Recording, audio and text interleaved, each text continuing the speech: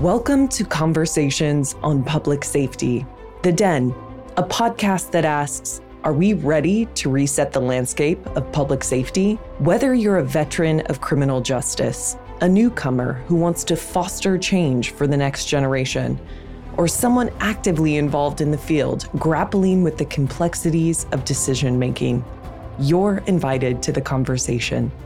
In each episode, you'll hear from a panel of 4 highly respected criminal justice thought leaders for an unscripted, unedited, and vulnerable discussion about the future changes needed for policing.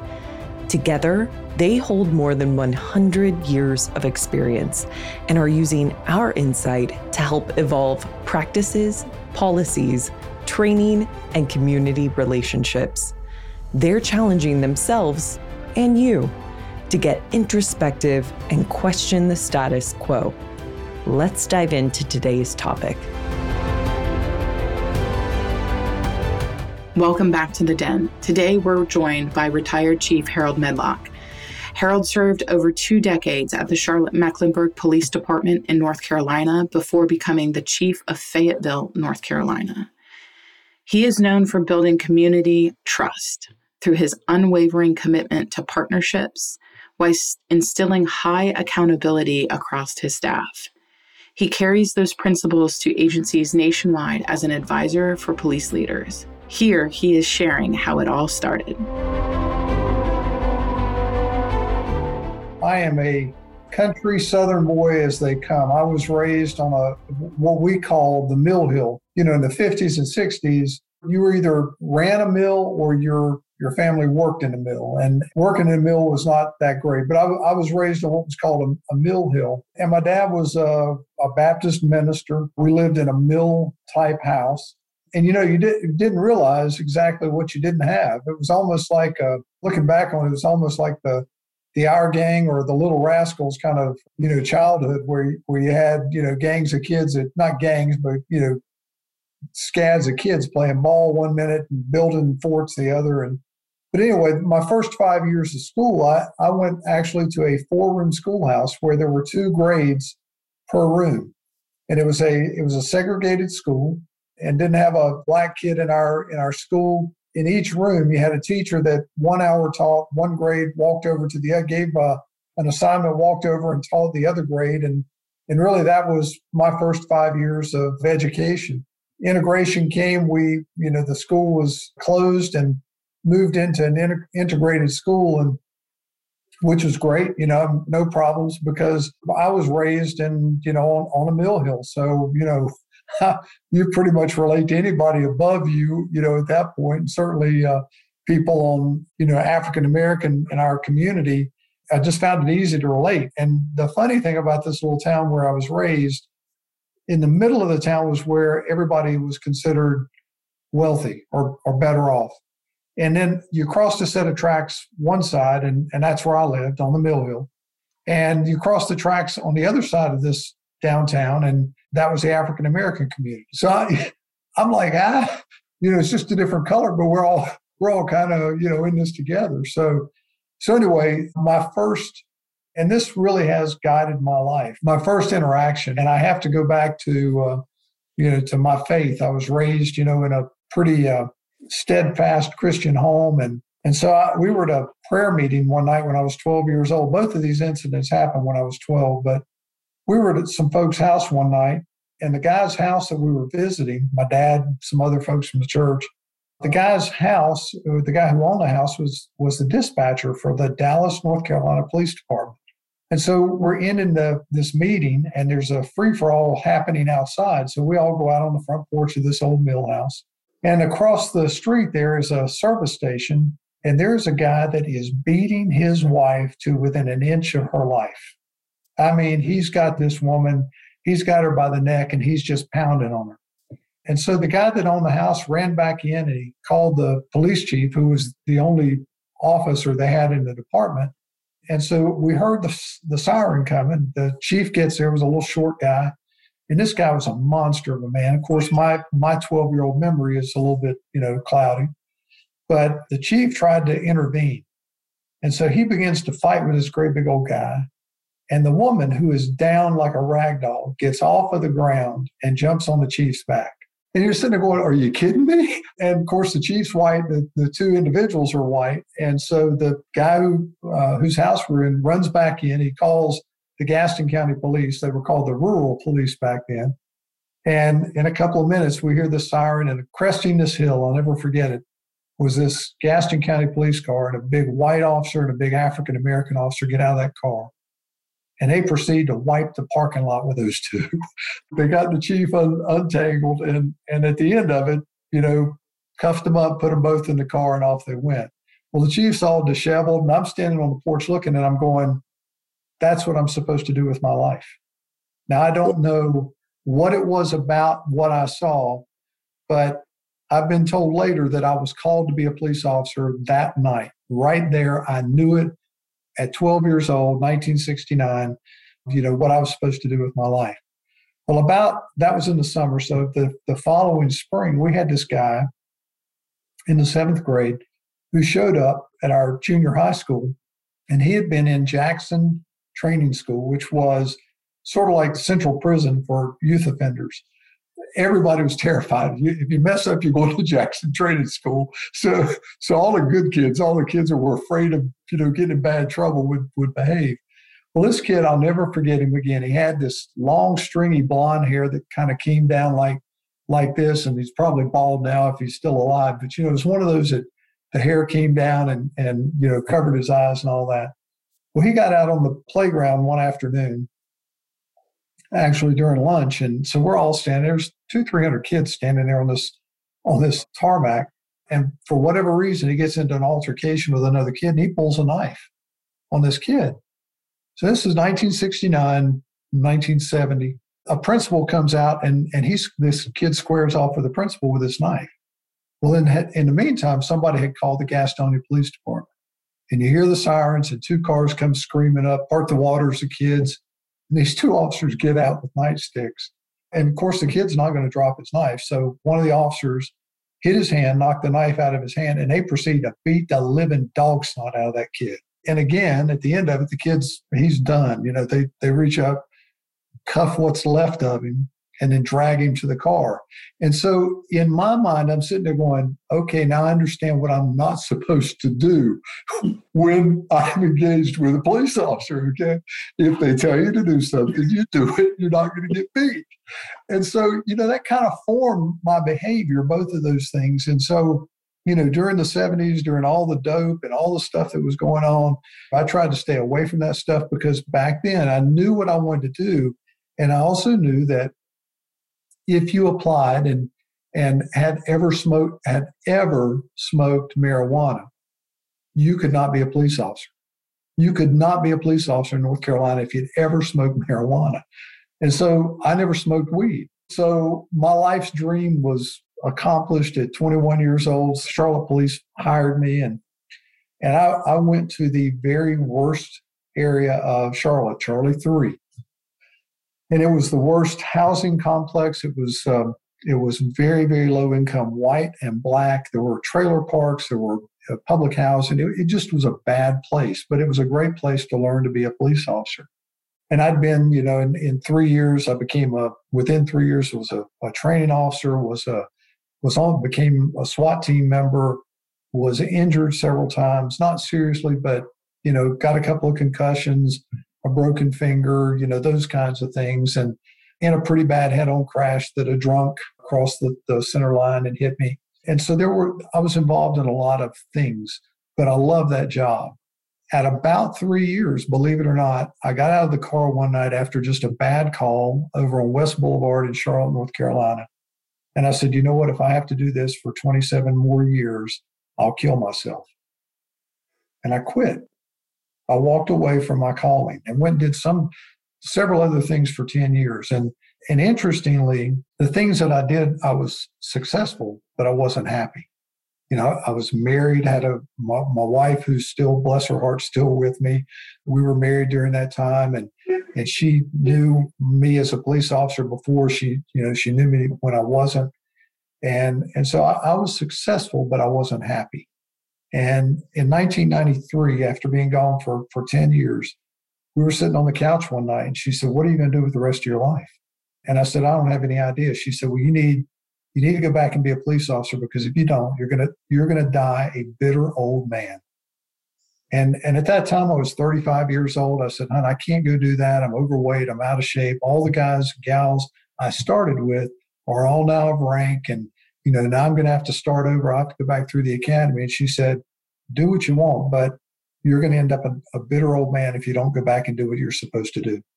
So I reapplied. Luckily, they picked me back up and went through and started all over, went through the academy all over again.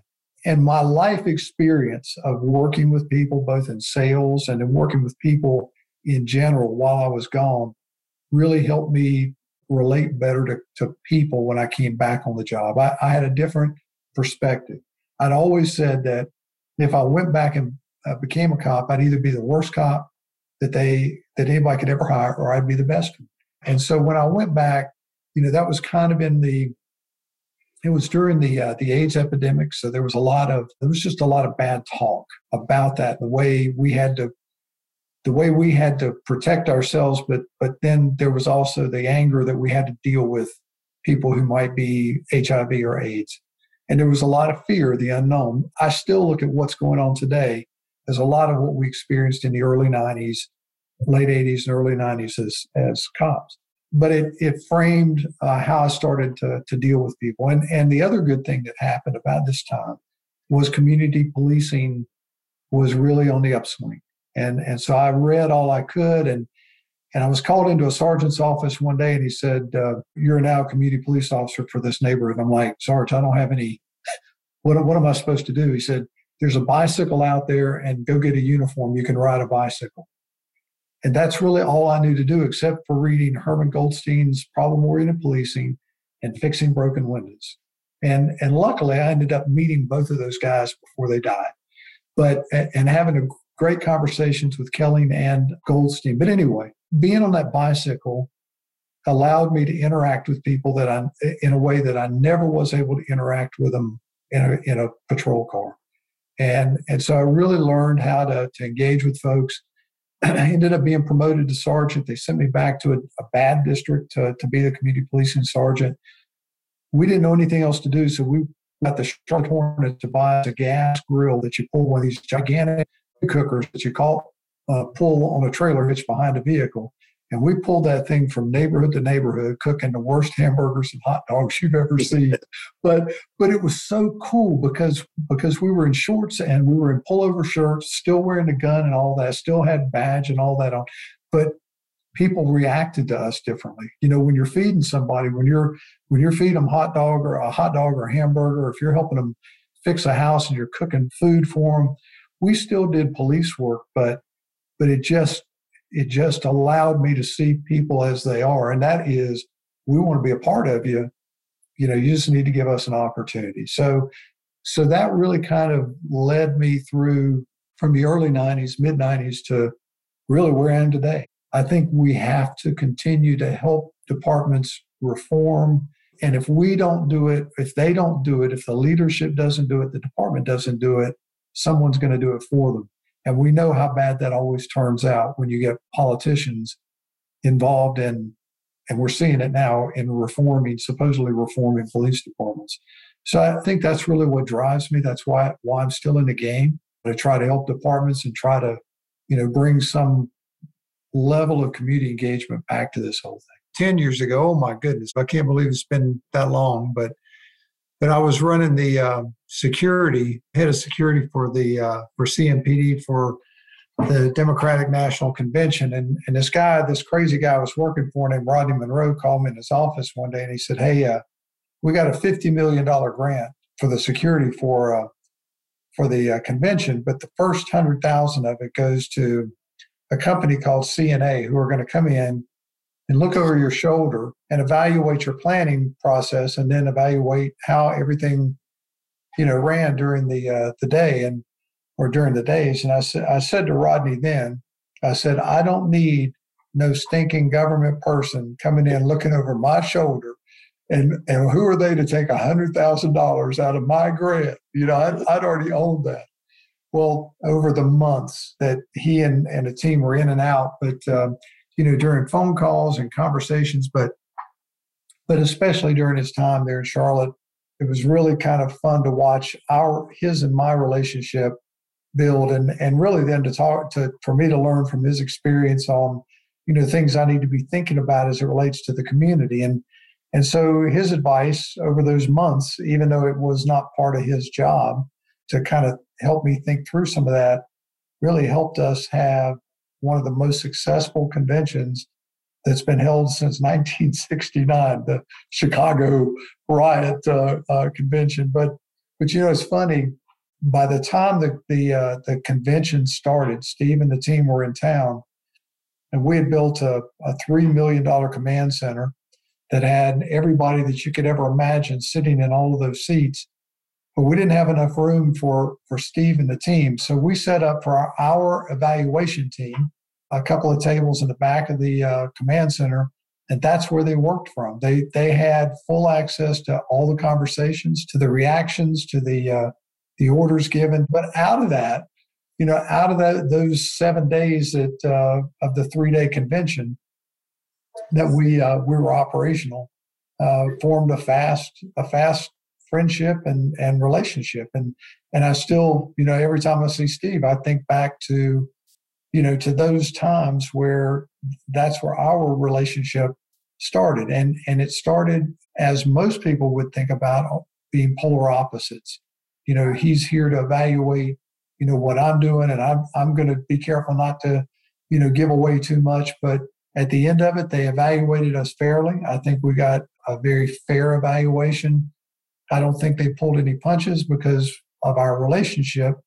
But that's the whole point, I think, of everything that we should be doing, which is in this business, which is building and maintaining relationships, positive relationships. When I was gone from policing, one of the things that I was really involved in, and still am, going to get on a motorcycle and go up to the mountains tomorrow, but was off-road motorcycle riding. And so, I've had people say, well, you don't know what it feels like to have a cop point a gun at you. So one Saturday, a group of us go up to the North Carolina mountains, and we're going to ride dirt trails. Well, what we didn't realize is that we were in a national forest, which requires all the lights and all the all the registration. We didn't have any of that. So we meet up with these 3 yahoos from up there, and they said, hey, we'll show you around. So we're following 3 guys that we have no idea who they are, but they know the trails. And so we come out on a dirt road, and here comes a sheriff's deputy car down this gravel road, and he holds his hand up. Well, the first 3 of them bring their bikes up on the back wheel, and they take off. Well, the sheriff's deputy turns around, and the chase is on. Well, I've got like 8 guys behind me, and now we're all from Charlotte. And they said, well, what are we going to do? I said, I can tell you what I'm going to do. I don't know what you're going to do. But I'm going to follow that dust trail, and I'm going to turn myself in.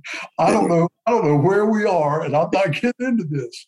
And, I hadn't been a cop, so I get it. So we're following the dust trail. And, of course, the 3 guys, they hit a trail and left the sheriff's deputy on the dirt road. So we come around a corner, and here's this sheriff's car, this deputy's car, parked across the road. And that dude has a 6-inch barrel, .357 pointed right at us. Now, listen, at the worst he had was a traffic offense, but this guy has drawn down on us. And so we came to a stop, and he said, all of you are under arrest. You're all going to jail. Well, I'm in my, my late 20s, early 30s at that point. And I said, officer, can I just take my helmet off? And so he said, yeah. And then the guy next to me is going, you can't do that. I'm like, you shut up. I told my partner, I said, you shut up. I've got this. So I took the helmet off, and he saw that I was a little bit older guy. And of course, I'm going to be honest, I think he saw I was an older white guy. And so, he relaxed a little bit. I said, sir, you can take me to jail. Please just don't call my wife. And you know what? He looked at me and he started laughing, and he holstered up. And it was that de-escalation that I took on.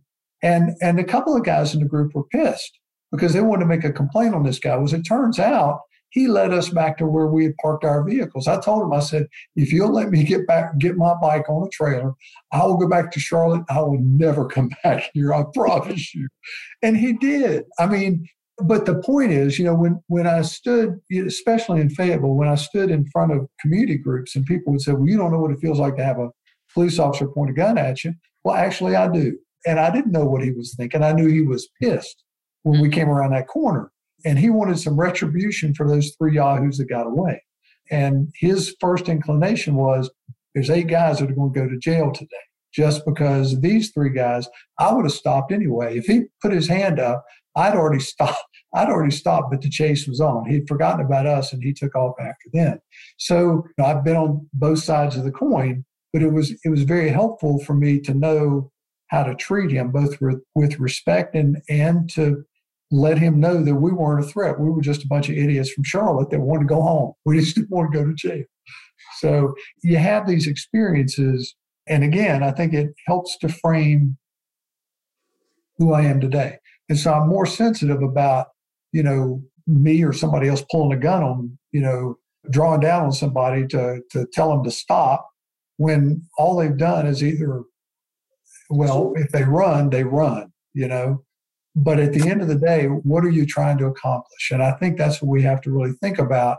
And then just really to teach our cops how to talk to people.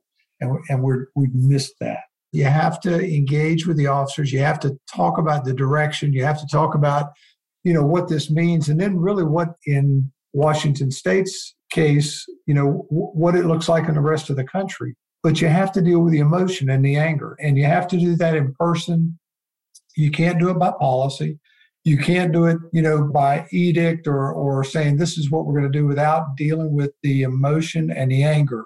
And once you get past that, once you let those officers express that freely but respectfully, then you start to build that, okay, now we understand where we are. Now, how do we operate and still provide safety to the community and also something that you can enjoy as a cop? And so, dealing with that and spending that time, I think, for a leader, and that's really what it comes down to is leadership and being willing to stand in front of people and accept that or take it, and then use those comments to build on it. It's this thing of, well, I can't be the police anymore. Well, actually, you can. You just have to be smarter at being the police. We've gotten lazy as a profession. And so now we have to find ways to do it smarter and maintain the safety in our community. So now how do we go about doing that? And if you engage the cops in it, your command staff certainly, but if you engage the cops in it, there's some really smart people that will come up with some really great ideas about how they can do the work and do it while respecting people's rights and, again, engaging the community, but really doing it more effectively with lower numbers of uses of force and deadly uses of force and injuries to the community and officers' complaints. Thanks for listening.